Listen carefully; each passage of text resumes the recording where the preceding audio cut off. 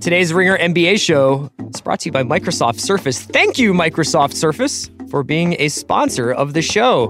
Need a device that helps you get stuff done, but is also perfect when you want to catch up on some fun, like streaming live sports or checking on your fantasy team? Check out the latest member of the Microsoft Surface family, the new Surface Pro 6. Just take the keyboard off and use it like a tablet, or snap it back on and use it like a laptop with up to 13 and a half hours of battery life and the new 8th gen Intel Core processor. It's everything you love about the Surface Pro, now even more powerful. Today's episode of the Ringer NBA show is brought to you by BetQL. You want an edge over Vegas? Download BetQL, the app you need to get an advantage this season. Discover value bets, line movement, and find out what bets the public backs with BetQL. And the best part? BetQL is free to download from your mobile device. Head to betql.co and use promo code NBA for your 3-day trial. Give yourself an advantage over Vegas and download BetQL. That's betql.co and promo code NBA. Basketball is very good. Anthony Davis will win the MVP this year. The Hawks trading Doncic was a smart move. What if the Cavs are better without LeBron? Basketball is very good. Hello and welcome to the Ringer NBA show. It's group chat. Bow, bow, bow. Paolo, Shaughnessy, Paolo, Uggetti, Chris Ryan. Justin Verrier is in transit. We'll see if he makes it here. Justin's just... He's DNP. An editor at the core, but we're going to miss him on this pod. Hopefully he'll come in and drop some UConn alumnus takes later. How many people could he be? I mean, plenty. Andre Drummond, Jeremy Lamb, Kemba Walker. More than USC, that's for sure. Ooh. Is there a lot? Do you think there's better Louisville players in the league right now than UConn players? We're top heavy. Donovan Mitchell. Top heavy. Donovan Mitchell. Donovan Mitchell and who else? Montrezl Harrell. Uh-huh. I don't know about top heavy. Yeah, actually. Well, I mean, I meant top heavies than Donovan. Justin, if you were playing Gorgie 2-on-2, Jang. would you rather have Kemba and Drummond or Harrell and Mitchell? If you're playing like NBA Jam and the Earth's future depended on it. I would rather have Donovan and anyone. Wow, that's what a surprising answer. Today we're going to talk a little bit about opening night heroes. The NBA started for sure last night. We had opening night with Sixers Celtics. I'm sure you guys feel inundated with Sixers and Celtics takes from the Ringer. But I do have some more to share. I'm drowning in it. It's like I can't tell what's real and what's fake. Yeah, because it's like, what's are they the only real? two pro franchises that matter? You could tell me anything and I would think that you were serious. No, I know. Well, we'll find out. But I want to talk about some other teams. And I want to start with, in the creeping NFLification of the NBA, where like every night is the most important thing that's ever happened. And anything that happens is like everything that's going to happen forever. I guess Anthony Davis won the MVP last night. That's deep. Oh, yeah. Yeah. 100%. The campaign started. So the Rockets went out. They're supposed to win 50-something games this year. They're going to go back to the Western Conference Final. They're going to get their revenge on the Warriors. But first they laid an egg against the Pelicans, losing 131-112, and it wasn't that close, I don't think. I think that this, and the whole Davis, like how much you buy into his performance, not as him being great, but as it being his MVP season, you getting extra hype about it. I think that it depends on which way you look at it, because the Rockets were not good last night. No. And so you could either overreact and say that they are taking a massive step back, or you could... Or when it comes to Carmelo, taking a step forward past the three-point line for a long 2-footer. 29-footer! 2-pointer, yeah. Or a 19-footer, yeah. I'm probably a 29-footer. He might have a better chance. Well, because for me, I like confirming my own beliefs. All offseason, I thought that the Rockets had taken a small step back. And for one game, I can be correct because they looked pretty bad. And not just that, not to turn it back to the people around Davis, but it was also encouraging to see how good the Pelicans were, just top to bottom. Yep. And, I'm sure we'll get into Elfrid Payton's triple-double. I mean, everybody in America is waiting for us to get to Elfrid Payton right now. It's not like there's anybody else of interest in this game. But Did anyone else have a better or more dramatic hair change? Josh Jackson also had one. He is now buzz cut, and he had long hair before. There you go. I think that Payton's is better. Oh, of course, but I'm just saying if we want to compete. One of the questions going into the season was how would he fill in that Rondo role, right? And I mean, he fit it pretty damn well in the game one by literally doing what Rondo does all the time, which is have these weird 10 and 10 10 triple doubles. And, Mirotic looked good. He had 30 points last night. I don't know. I'm really in on this team. This is a team that's probably going to be very, it's going to be very volatile to if injuries happen. I don't think it's that deep, but when you watch it, what's so cool about it is that, we're so used to these super teams being built, and it's we bring this guy and we bring this guy in. There's constant change. We're always tinkering with the rotation. This is just they have the best player in the NBA, possibly, and they put some guys around him, and it really worked. And he's agreed to play the 5 because playing the 5 in Alvin Gentry's system is not the same as playing the 5 in almost any other system. He's essentially playing a 3-4 hybrid on offense that's crashing the rim. He's a monster defensively. And I think it's going to take a really long time for anybody to figure out how you guard this team. They're playing so fast. They have shooting all over the floor with the exception of Elfrid, but they've got Anthony is the X factor that no one can really game plan for. Well, in terms of that being a revelation that this Pelicans team is so interesting because they put a bunch of random guys around AD. That's been every Pelicans team since AD. Yeah. And I think that this year, the interesting person who's going to be the Mirotic other than him is Randall. I was kind of impressed by, and maybe that's something that we'll see dip back down. But I always liked Randall in LA. I think he kind of had a tough go of it because it seemed like he was always the guy they were ready to trade. Yeah. But I like him. I think that he can be exactly what they need him to be. And he's more consistent than people might give him. He's really fascinating in this system because you don't really think of him as a pace kind of guy. Yeah, he's more of a a bruiser. Yeah, and I think also likes to have the ball in his hands a little bit and see the floor a little bit more and not. I think Alvin Gentry's offense relies on sort of quick decisions and a lot of movement, just and a ferocious kind of momentum towards the basket. But I think much in the same way we talk about the Lakers running and trying to play fast, which we'll see Thursday night. I wonder how fast they can go and for how long they can go fast this season before things, like you said, injuries start popping up or just exhaustion. Right, because the lineups can get really bizarre really fast. Yes. If, let's say that they have to start Davis, Mirotic, and Randall. That's weird. That's a mess. I think Dan had it best on Twitter where he said, Dan Devine, he said, you probably can't play the 3 of them together, but any combination of the 2 is going to be really is going to be effective. Yeah.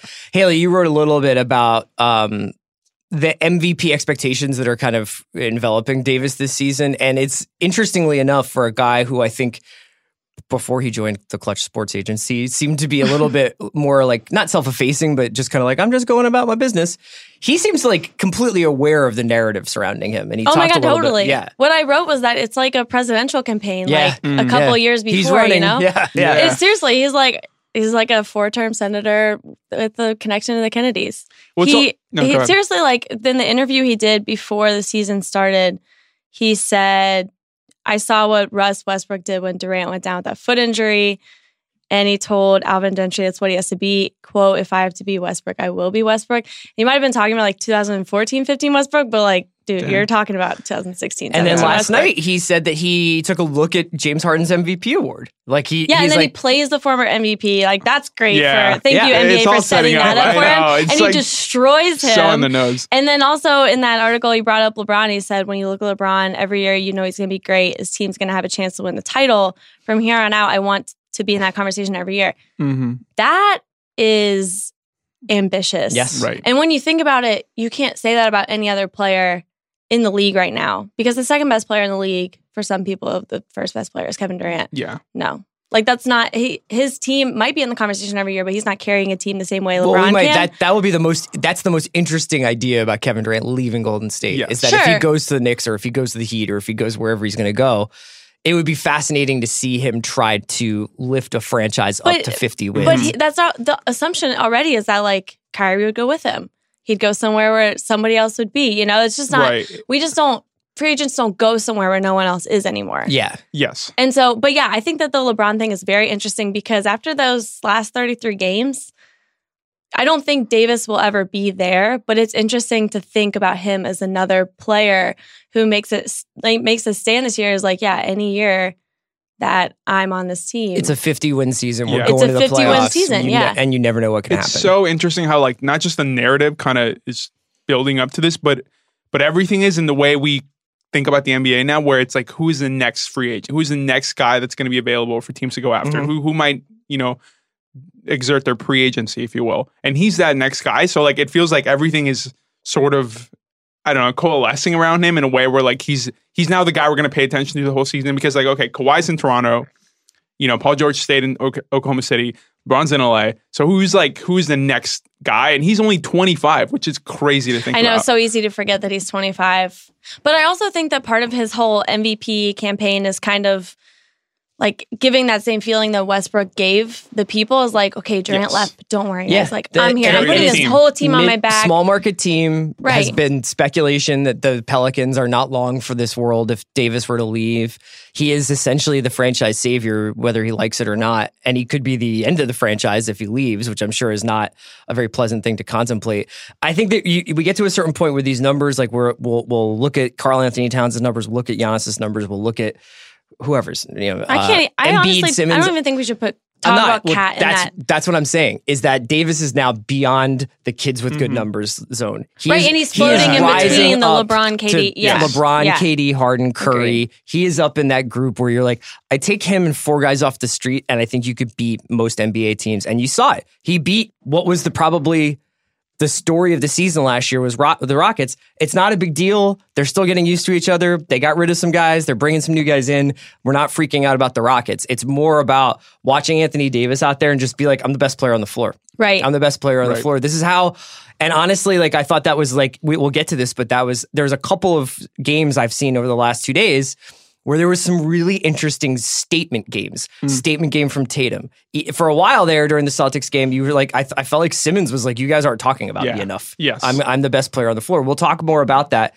We're going to talk more about Sixers Celtics? At some point. Let's talk a little bit about the Suns, who played the late national game. God bless the NBA. This is it was DeAndre versus Doncic, but it wound up being, I thought, a statement game for Devin Booker, actually. Oh, Devin Booker. Because Devin Booker is another numbers guy, another guy that you get really seduced, that you see a tweet at like 10 p.m. and it's a basketball reference thing. It's like, no one's ever scored like with their right foot perpendicular on to the a left Tuesday. foot. Great on a Tuesday. basketball reference voice. No, but it was just like, you'd see these numbers and you'd be like, yeah, but the Suns suck. So who cares? And then one thing that I really noticed about last night, Devin Booker ended with 35, 19 came in the fourth quarter. Right. That's 4 for 4 from 3. That's when you graduate. That's when you graduate and you're like, I know how to win a game for my team. That's similar huge. to the leap we were just talking about with Davis. The one for Booker this season is that his stats are no longer can be called empty. Right. And the way that happens is if the Suns win more games. And they're actually in a better position to do that this year with some of the vets they brought in. And it looks like, I'm super in on Ayton, but it looks like he can immediately help that. Yeah. Yes. And the system, too. I think it's interesting to note that they have a new coach, in Igor, and they had 35 assists last night. Yes. And I think it's the first time they've had a game with 35 assists since 2011. So if Booker takes that extra step, if the system caters to him in this kind of fashion and they're more spacing and passing, and Ayton is what we all think Ayton's going to be, then maybe they'll get right. Into If the the mix. ball goes around more, then also it's harder to say that a guy has empty stats. Yes. Yeah. But you could see Booker absorbing contact and finishing. You could see Booker making the right pass when the shot wasn't there. You could see him playing within a system that seemed to make more sense and cater to his skill set. And I couldn't help but feel, Carrie Bradshaw. I couldn't help but wonder across town. This was what the Wolves were supposed to be. I was watching. I was thinking that because I was watching Jamal Crawford and Tyson Chandler on the bench. Coaching them. And Ariza out there on the floor, and Ariza kind of giving them like a level of stability. Yep. And Josh Jackson playing his ass off. He ended with 18. TJ Warren looked really effective when they needed like a bucket that wasn't necessarily the most efficient thing you've ever seen, but was like, hey, it's 4 seconds left on the shot clock. We need you to just absorb contact and make a 10-footer. And of course, Ayton ends his first game as an NBA player with 18, 10, and 6, which is about all you can ask for a guy. I think Anna's stealing a block, right? Shouts to Ryan McDonough. Yeah, and there was a lot of like, I think there was some Twitter critiques of like his defensive recognition, but like, guys sometimes don't realize how to play defense for like 3 years, so I wouldn't worry about it too much.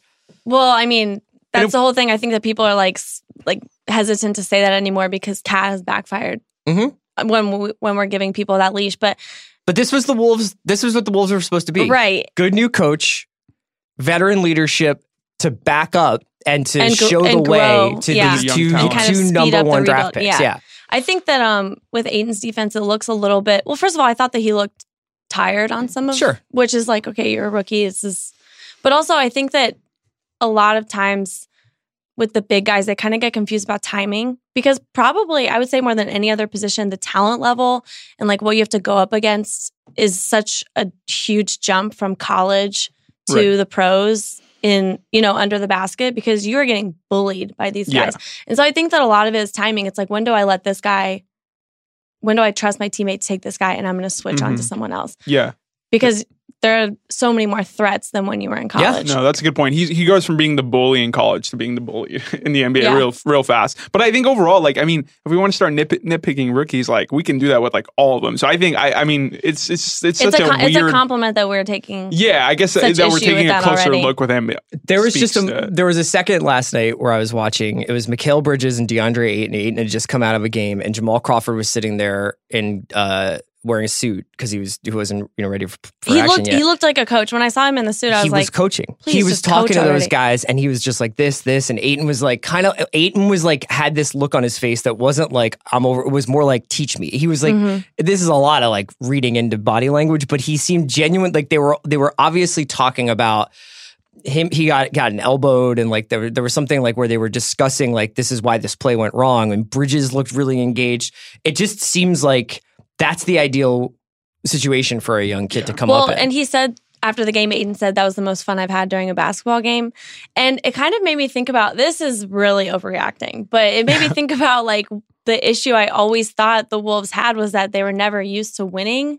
Yeah. And so like when you get used to winning kind of off the bat or even getting used to being competitive, you go down such a different path as a rookie. It's a different mentality. On the level, and on the level that you bring to games. And so that is an overreaction to game one, but that also like that's something to be excited about. To the point about the veterans and the young guys mixing in together, it's interesting because I feel like there's a handful of these teams who have tried that and it hasn't gone particularly well. I mean, the Kings come to mind. Yeah, the Kings come to mind with Randolph and George Hill and Vince Carter. And now the Hawks are kind of trying to do that with Vince as a player on while they have Trae Young. So it does seem like this is like the absolutely ideal scenario.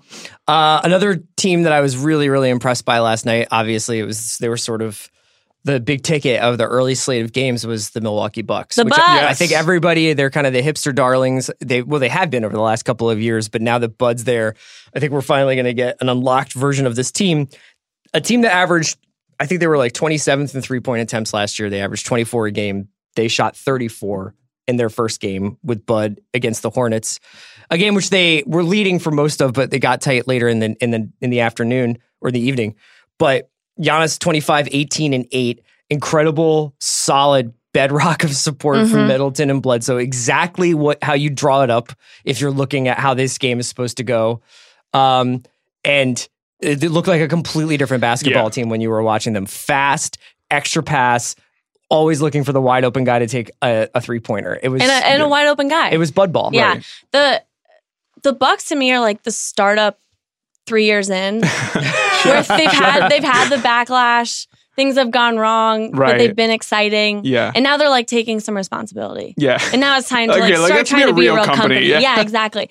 And like the things that you were just talking about on offense were incredible. And I don't think it's an overreaction to be at least excited about the prospect of change because of the sheer number of threes that they took. And although they also shot them better than last year, that kind of wavers. I'm sure that'll dip a little bit. But yeah, I mean, you had like Middleton off the dribble. You had Eric Bledsoe in transition. You had Brogdon's little weird shot. It was great. I mean, and people were open and they were getting the extra pass, and often that extra pass went to Giannis inside, which is like exactly what he needs to be doing. And Ersan Ilyasova is just going to take like the 13 points a game he had against the Sixers and just translate that because he's just there taking threes. Like I think he's going to be a really useful player. I think, it's interesting. We spent the first section of the pod gushing about Davis and his MVP narrative, but I think Giannis is going to give him a run for his money. That's kind of how I feel about this, because it's a similar way in that both teams should, at least on paper, have these like leaps, these bits of improvement.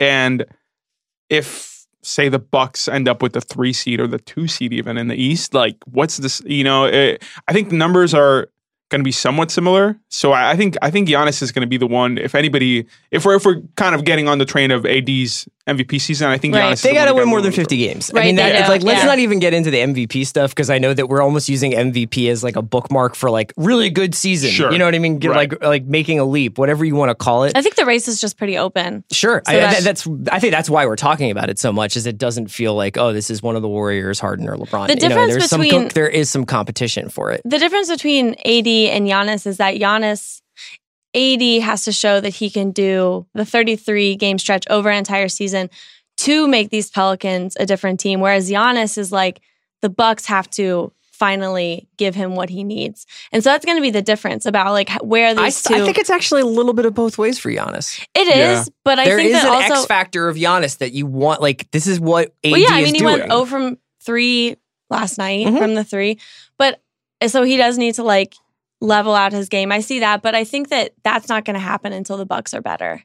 Yeah, sure. I mean, this is the Kevin Love conversation that we had for most of the early 2010s until he got traded to Cleveland, which was like, what do you do with a guy who can put up 40 and 20 and his team can't make the playoffs? What does that mean? You know what I mean? What is it wrong with Kevin? What's wrong with the Timberwolves that they can't accurately build around him? How come the coaching staff hasn't figured out a system to maximize his talent?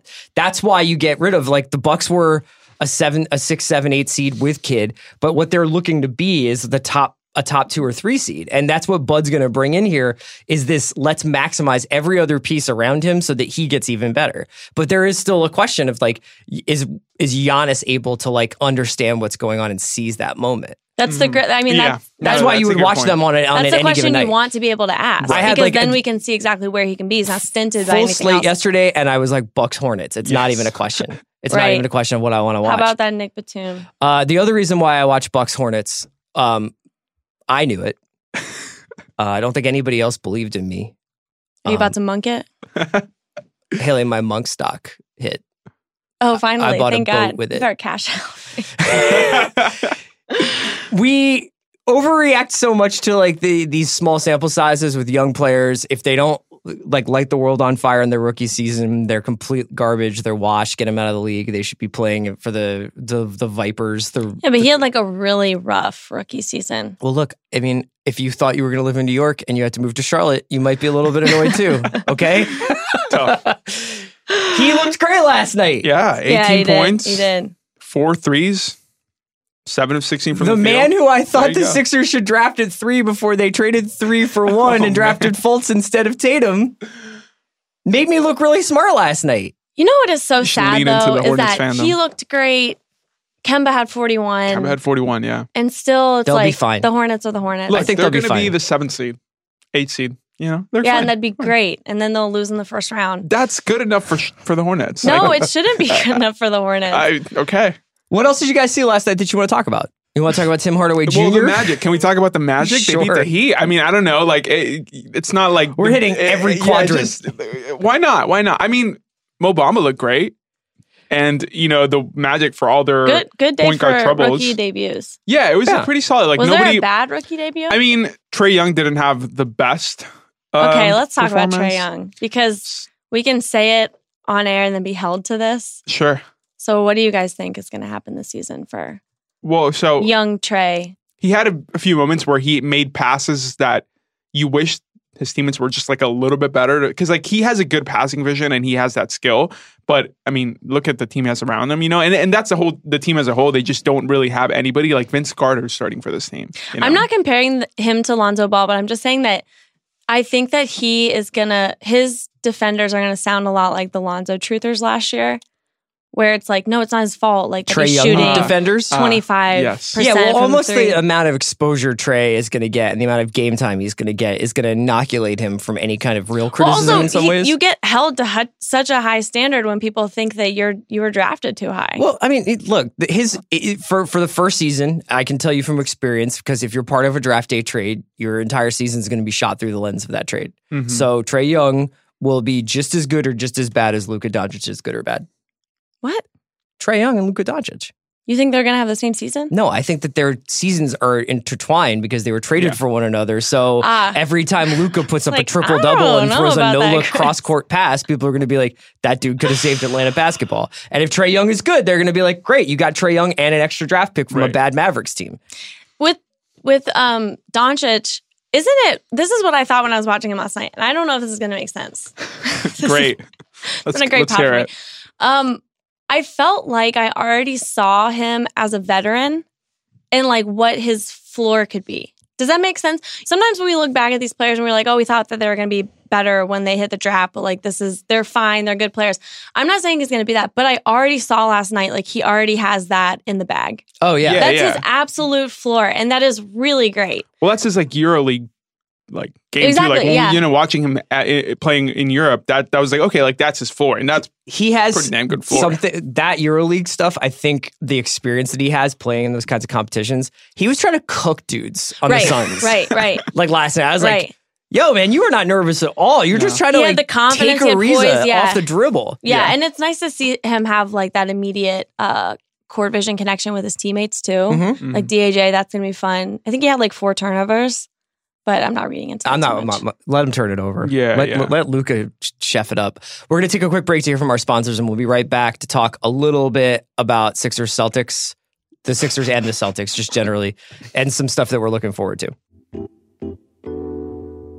Today's episode of the Ringer NBA Show is brought to you by Google Pixel. Unleash the most powerful Pixel ever on the network, chosen by Google, Verizon. Pixel 3 has more than just any camera. It takes group selfies, snaps in portrait mode, and helps you always pick the perfect moment with Top Shot, which automatically recommends the best pics where no one is blinking and everyone looks just right. And Pixel 3 has the power of Google Lens, which means you can search what you see.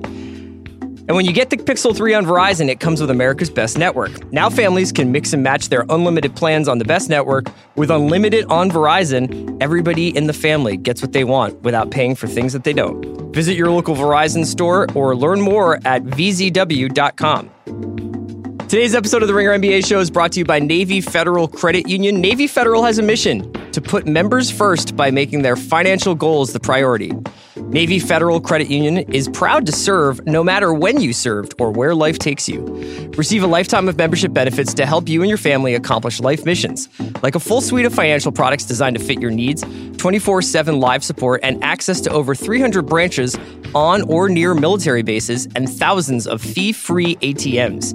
Easily access your accounts, transfer money, pay bills, and deposit checks with the Navy Federal mobile app. Navy Federal is open to the Armed Forces, DoD, veterans, and their family members, and they're proud to serve over 8 million members, including over 1 million veterans and their families. Navy Federal Credit Union, our members are the mission. Visit NavyFederal.org for more information. Call 1-888-842-6328 or download the Navy Federal Credit Union app. That's NavyFederal.org. For more information, call 1-888-842-6328. Message and data rates apply. Navy Federal is federally insured by NCUA. Ringer NBA Show group chat is back. Justin Verrier has joined us for the second half. Hi, friends. You're kind of the JJ Redick. We start you the second half. That's great, yeah. I want to run through some of our earlier takes and just see if there's any JV wisdom you want to impart on us. Okay. You want to talk about the Clippers? Anthony Davis MVP?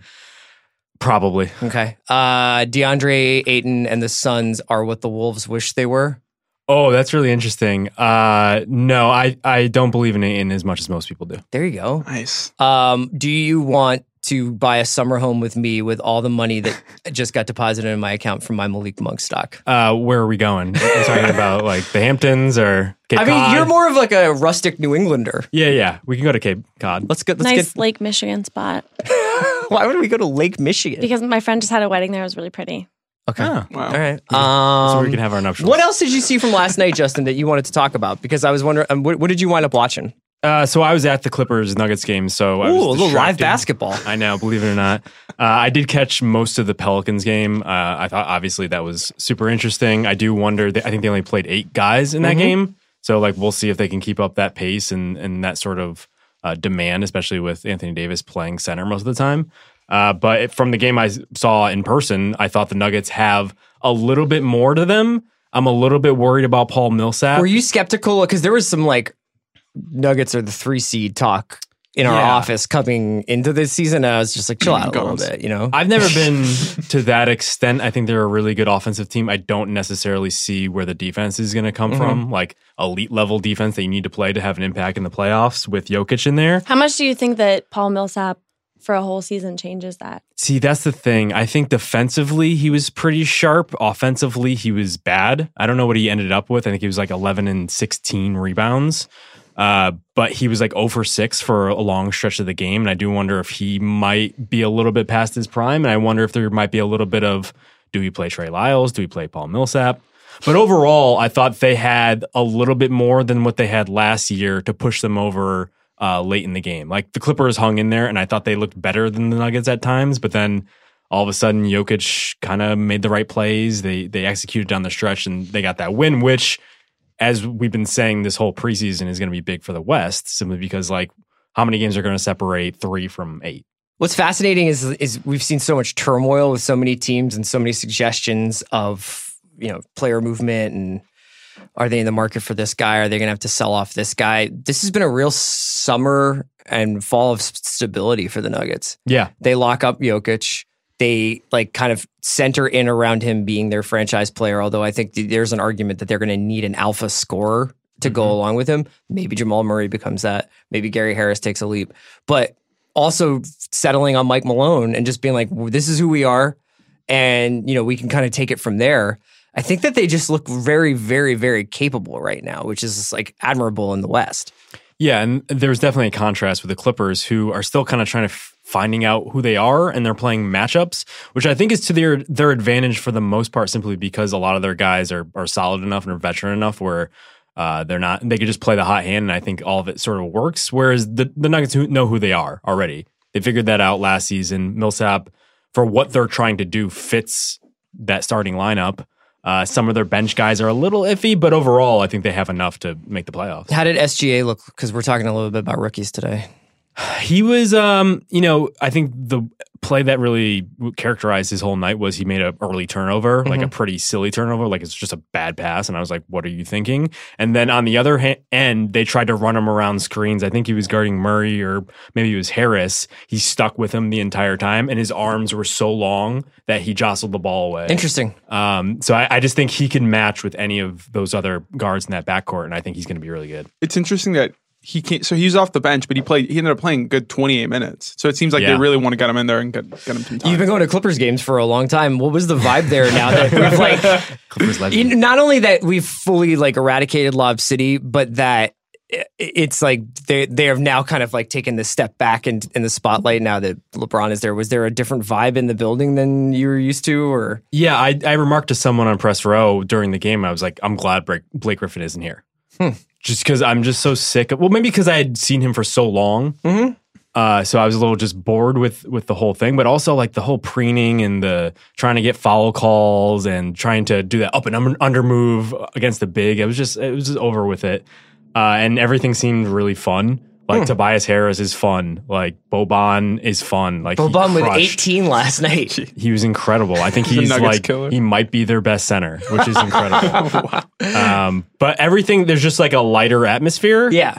It doesn't seem like they're crushed by the weight of getting a star or whoever. It's just all these guys seem to get along. They play hard, and I think that's something that they can build upon going forward. Yeah, I don't mean this in a negative way at all, but they are a great street ball team. You know what I mean? These 5, not 5, more than 5 guys, but this group of guys who come together every Friday night after they get off work and they know each other really well. And they're you're solid at this, you're solid at this. Yeah. And actually the Clippers are going to be fun. They're going to be more fun than they have been in 3 seasons. There's too much experience there for them not to be in and around that 8-7 seed. Well, and their experienced players are really fun to watch. Yeah. Patrick Beverley, Lou Williams. I love watching all of those If they stay guys. healthy, they're very threatening. Yeah. Lou was taking Steph Curry threes, by the way. He took at least 2 from way out there, which is great. There was some really galling... the Nuggets-Clippers game was relatively conservative based on some of these other score lines last night. Even this Jazz-Kings game where it was 123-117, you just don't really... we're really going to get into these 120, 130 games like right Take away. the over. The end of defense. I'm looking forward to the pace and space Jazz.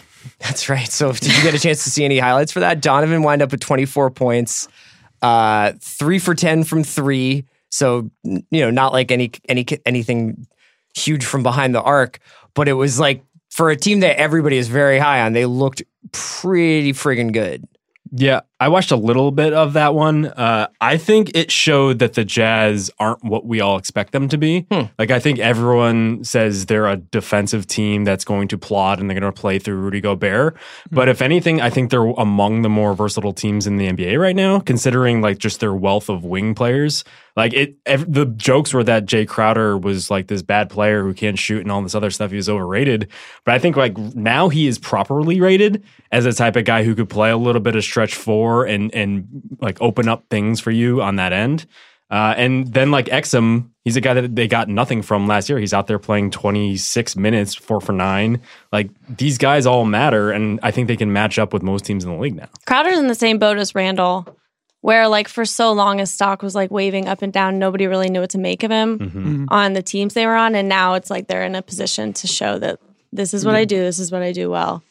There's a piece this morning on Yahoo Sports where I guess it's like an interview with Donovan Mitchell, and he says the goal is a championship, and I got to get my assists up. So those are his 2 goals this year, apparently. Sure. There you go. Okay. Is the goal ever not a championship? Yeah, that's the thing. And It's is like, the assists for like some sort of like I'm going to hit some contractual like trigger? we and should like, probably look into that. He only had 2 assists last night. So. Well, he said that after the game, right? Yeah. Okay. Sounds like it. There you go. Just a guy who wants to improve. Oh, here's the thing that Just you wants to missed do whatever that's pretty for his important. team. We were talking about NBA Jam teams of different college programs for NBA. Like, so if they were in there, and I was asking Haley, what? When were 2-on-2? did I black out during that? When is no, Drummond, 2-on-2. Kemba, Oh, right. Mitchell, Oh, right. Harrell. Haley Oh, right. thinks that Donovan Mitchell and Montrezl Harrell could beat Kemba and Drummond in 2-on-2. Get the fuck out of here. Oh, you said Kemba? Kemba's incredible. I thought you said Monk. No, Or not Monk. UConn versus Louisville. What's his face? UConn. Lamb. No. That would be Lamb and Drummond versus Harrell and Mitchell. Why are you saying that like it's a question? It would be a fascinating duel. Yeah, I'm not gonna lie. If it was Kemba, I would take UConn. That's right. Yeah. Champions, Meanwhile, baby. I've got DeMar and Nikola Vucevic from USC. There you go. There you go. Play through the post. Emerson does not have any NBA. Yeah, I was just saying. So I wanted to talk a little bit about this Sixers thing. I don't know if you guys have ever watched the American sitcom How I Met Your Mother. Very good episode they had once called Spoiler Alert, where basically 2 characters are sitting around, they're talking about people in their lives, and one guy is like, Spoiler alert, this is your mom. no, I think you would actually like How I Met Your Mother. I've seen a couple episodes. Okay, cool. There is like basically this moment where he's like, hey, I was like, your wife chews really loud. And the guy's like, my wife doesn't chew really loud. And he's like, yeah, she does. How can you not have noticed this? And then he thinks back, and then all of a sudden he can't not hear how loud his wife chews, and it's like driving him nuts. And this kind of happened to me this week, but not with my wife, with the Sixers. I was listening to one of my favorite podcasts, The Rights to Ricky Sanchez, which is a Sixers podcast. And Also a cult. What with Mike Levin and Spike Eskin, and they were talking. They've been, I would say, on the darker side of optimism this week. Sure, yeah, And they were, mostly it's been Fultz talk, but after the Celtics game, they just were like, I'm kind of worried that Simmons and Embiid can't play with each other.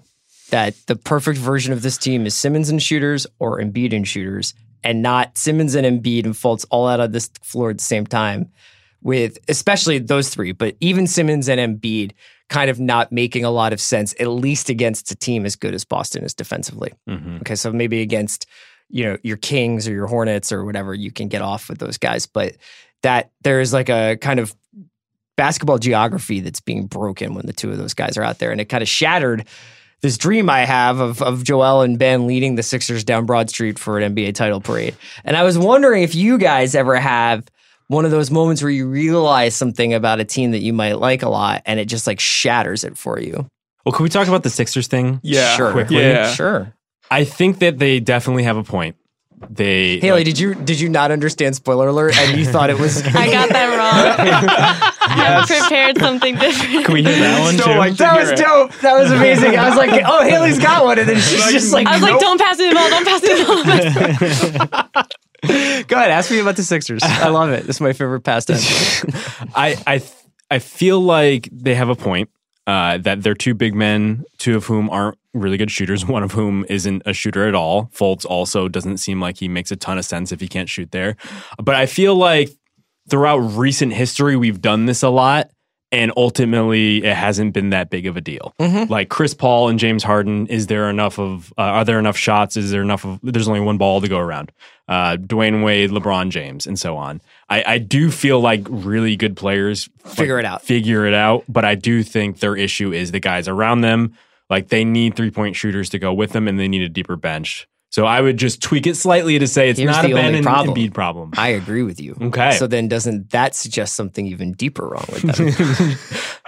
Like if they can't figure it out and if they don't want to figure it out together, isn't that also a problem? Because look, I think Embiid is an incredible, in Bull Durham, they would have called him an incredible flake. Like he has like an incredible personality. Yeah. He's got something that is, you can't teach that.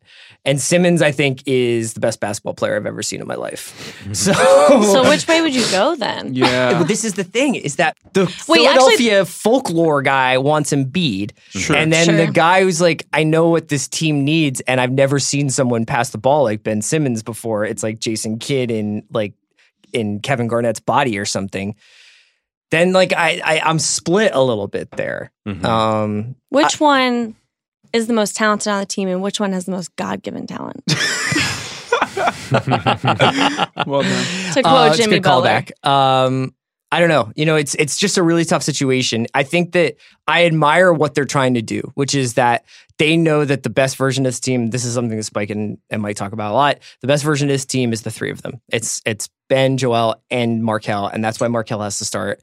I don't understand the Milwaukee Brewers pitching staff style substitution pattern that's happening now, where Markelle plays like 24 minutes in the first half and then gets benched. Like that doesn't really make any sense to me. If you're trying to see what you can get out of him, don't you want to see him in a bunch of different game situations? Don't you just think that's like a confidence thing? Like, hey, we're going to give this to you, but we're also going to win. But I think that doesn't make any sense. Then bring him off the bench and like play him like a normal 18 to 25 minute game. I think that after last year, giving him confidence is like, oh, we're going to like give you the start. Like this, go ahead. But like we still see that like we're going to bring you along slowly. That's probably what they're telling him. You're not going to be confident if you're coming off the bench. But I think that's part of the problem that Chris is sort of talking about is they're trying to juggle so many things at once that it is hurting them. Like they're trying to juggle working Simmons and Embiid together as like a pairing. Then they're trying to juggle Markelle's confidence and his playing time and his shot and all of that. And then also the players around them to try to put together a team that can live up to its potential. There's a couple of things. They got back from China. They're probably still a little tired. They didn't have Muscala or Chandler, so they didn't have the bench scoring or like the veteran scoring that they had last year with Bellinelli and Ilyasova. They played against probably the second best team in basketball on opening night. That's one other thing. Boston looked like completely ferocious to the point where Kyrie Irving looked like the fourth or fifth best player on that team. Mm-hmm. There was a bunch of reasons why they didn't look right against Boston in Boston, with Boston having all these expectations and Tatum going through Kobe finishing school and everything else. But there was still some concerns there that I think are going to kind of linger over the team. And the expectations are strange. This is a team that people want to see get to the Eastern Conference Finals, but they can't do it really unless they get what they can out of Fultz. And the only way to do that is to play him. But this weird, but in the second half, JJ is going to come in and will be a real basketball team is I've never seen that work before. If you take away 98.7% of the talent, this is exactly what the Kings were doing last year. Oh my God, Haley.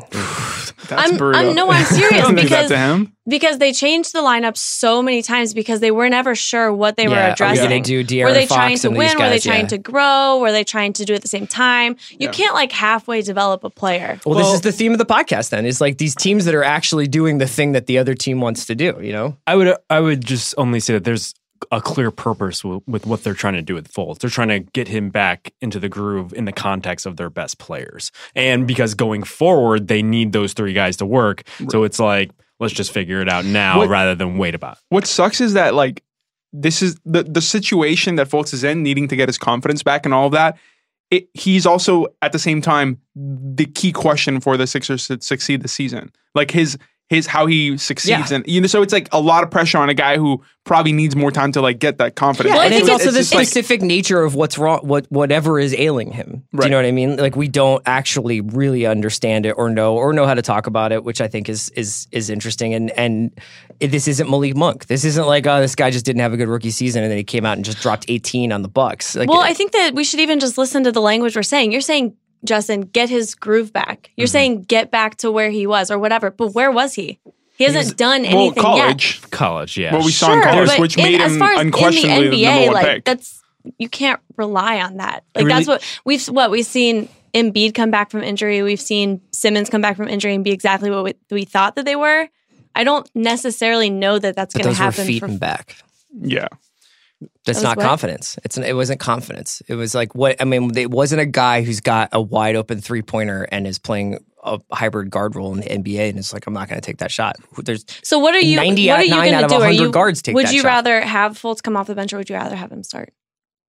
I'd rather have him come off the bench. I don't think there's anything wrong with him being in the second unit, getting a little bit less intense competition. Although against the Celtics, he would still be going up against Marcus Smart, so it doesn't really matter. And Marcus Smart, like, picks his teeth with guys like Markelle Fultz's bones. You know what I mean? Like, right. That he feasts on being like, you were the number one pick, I'm going to destroy you. You know, like, takes a lot of the pressure off of him. Yeah, but just playing second unit, like, his job is to not throw away a lead or to keep the Sixers in a game, but not to win it and not, I think that some sort of like gradual incline, and then as soon as, there will be injuries, there will be like JJ misses 2 weeks of the hamstring pull, then he starts. It seems natural. It seems much more. And I think a lot of the declarative nature of the way they're handling it, where it's like, he has to play because we need to get him back to where he was. That you don't have to say that. Well, a lot of rookies never get back to where they were in college either. But that's just not an option for him. I'll just say, I don't know like what the best approach is with Fultz, but they need to figure him out because either to trade him or for him to be a part of the big three, he is the key piece. So let me ask you guys this as more neutral observers. And I'm just curious. The Sixers, they've stated before, Elton Brand has talked about how the window in a lot of ways is Ben Simmons' rookie contract because that's the place where they, in terms of adding another star. So Fultz is, along with Covington and Saric, the probably hottest asset but we would conceivably trade because we're not going to trade Simmons or Embiid. When you see Fultz play against Boston like that, how badly do you think it dings his trade value? I would imagine that a lot of people are waiting to see what he actually is. And if anything, I think a game like that probably diminished it. And like I don't know, there isn't going to be a trade between now and their next game, which is tonight. So, but what if he scores what if he puts up like 19-6 against the Bulls? Then I'd be a little bit more intrigued. Yeah. I think something that we discount a lot is that, especially for way younger guys who just got in the league a year ago, the scouts that were heavily scouting him before on teams that made the case for him, but maybe knew that they couldn't get him or a little bit lower, they still believe that he can be whatever they thought he could be. It's only been a year. And maybe they thought that his injury was handled wrong. Maybe they thought that they're not using him right. But this happens all the time that we are like, okay, well, this is his trade value, blah, blah, blah. But we weren't the ones that were scouting him for months that believed in him in this specific system. I will say that probably on every trade call that they're going to field, they'll hear that Markelle is nothing. Like, because the whole point of a trade call is to diminish everything that guy will or has ever done. Sure, but I'm sure there are still teams that want him and think that they could make a lot more out of him. Well, what's fair value now? I don't know. Let me throw this hypothetical out. You have to find a team that's like, you have to basically find a Portland who have decided that they're going to blow it up. You have to find a team that's got like CJ and Dame, we can't play them both together. So we're going to trade CJ and get off his contract and get a number one pick back and whatever else we can get from the Sixers. That sounds like the worst idea. For Fultz or for the Sixers? for the Blazers. For the Blazers. Of course. Yeah. I'm constructing an idea you need a more desperate team than that. Yeah. What about this? So things don't go well for the Pelicans this year. They have to trade Anthony Davis, or they decide to trade him before like all the packages become nothing this summer. would you trade for Davis, Embiid, and Fultz? I can't believe you're taking this long. Yeah, I guess so. Yeah. I think so too. Oh my God. Well, even like a shorter term thing. What if like, so I know that like even on the Ricky, they've talked about like they don't want Jimmy Butler. Like Jimmy Butler is probably not like the guy. Well, you can't have Jimmy Butler and Markelle Fultz in the same locker room. I mean, that's like. Yeah, no. So, but like. So if we're going to get Jimmy Butler, it has to be because they're traded Markelle Fultz for him. I mean, like. That's what I mean. That's what I'm asking. Like, what if, like, are you entertaining that more? Because no, I don't want to pay Jimmy Butler $40 million when he's 34. Wow, that would make the Timberwolves like the team of the maybes. Like maybe Wiggins will pan out, maybe Cal will pan out. Maybe Fultz, yeah. Team clutch. I mean, you would have to throw something something else, obviously. Is that what is that your vision? That's my vision. We can wrap it up there. I'm depressed. For Haley O'Shaughnessy, Justin Verrier, and Paolo Uggetti, I'm Chris Ryan. Thanks for listening to Group Chat. We'll be back next week. Basketball is very good.